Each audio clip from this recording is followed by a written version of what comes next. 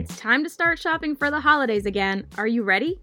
With online shopping, buying gifts for the holidays has never been easier.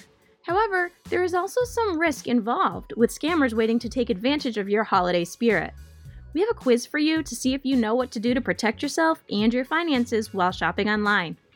Welcome to Money Tip Tuesday from the Making Money Personal podcast.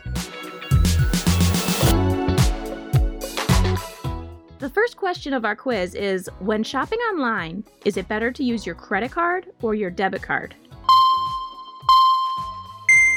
The answer is that it's actually better to use your credit card. If your debit card is compromised, scammers can take funds directly from your bank account, whereas with a credit card, it just goes on your credit. There are also laws that limit your liability with credit card fraud, so you're not financially responsible for unauthorized credit card use. Question number 2. You just received an email from someone claiming to be Amazon offering you $75 off your next purchase if you click the link. You hover over the link and it does not go to Amazon. Should you A. Click the link, B. Report phishing, C. Forward it to your mom and see what she thinks, and D. Reply to the email asking, "Is this real?"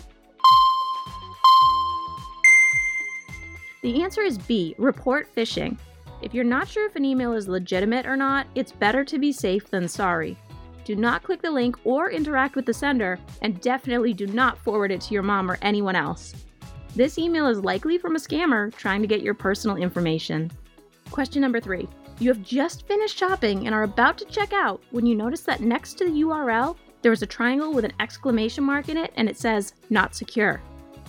Should you A. Continue checking out and insert your payment method, B. Stop shopping and leave the page, C. Refresh the page, or D. Add more items to your cart? The answer is that you should stop shopping and leave the page. Never put in your financial information or any personal information if the site says not secure. Make sure that the website URL you're shopping from starts with HTTPS and there's a padlock icon next to it. This means that any information you put in is encrypted. Question 4. Which of the following should you do before shopping online? A. Update your browser and computer operating system. B. Connect to a public Wi-Fi network. C. Make sure all of your passwords or online marketplaces are the same so you can log in easier. Or D. All of the above.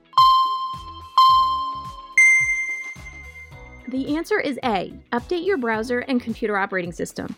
Updating these ensures that your security is up to date and will give you more protection. You should not connect to a public Wi-Fi network, as these are often unsecure, which makes getting to your financial information easier. Do not use the same password for everything, because if one password is compromised, then they all are. And make sure that you use unique and complex passwords for each site. Question number 5. The hottest gift of the year is sold out, but you need to get it. You finally found a seller on eBay, but they've marked it up 100%.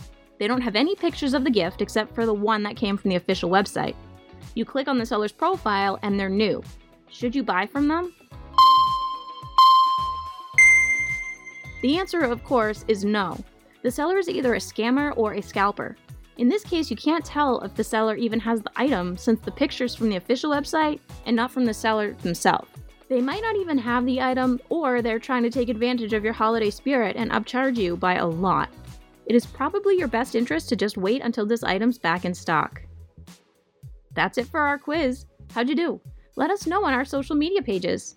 If there are any other tips or topics you'd like us to cover, let us know at tcupodcast@trianglecu.org. And don't forget to like and follow our Making Money Personal Facebook, Instagram, and Twitter pages, and look for our sponsor, Triangle Credit Union, on Instagram and LinkedIn to share your thoughts.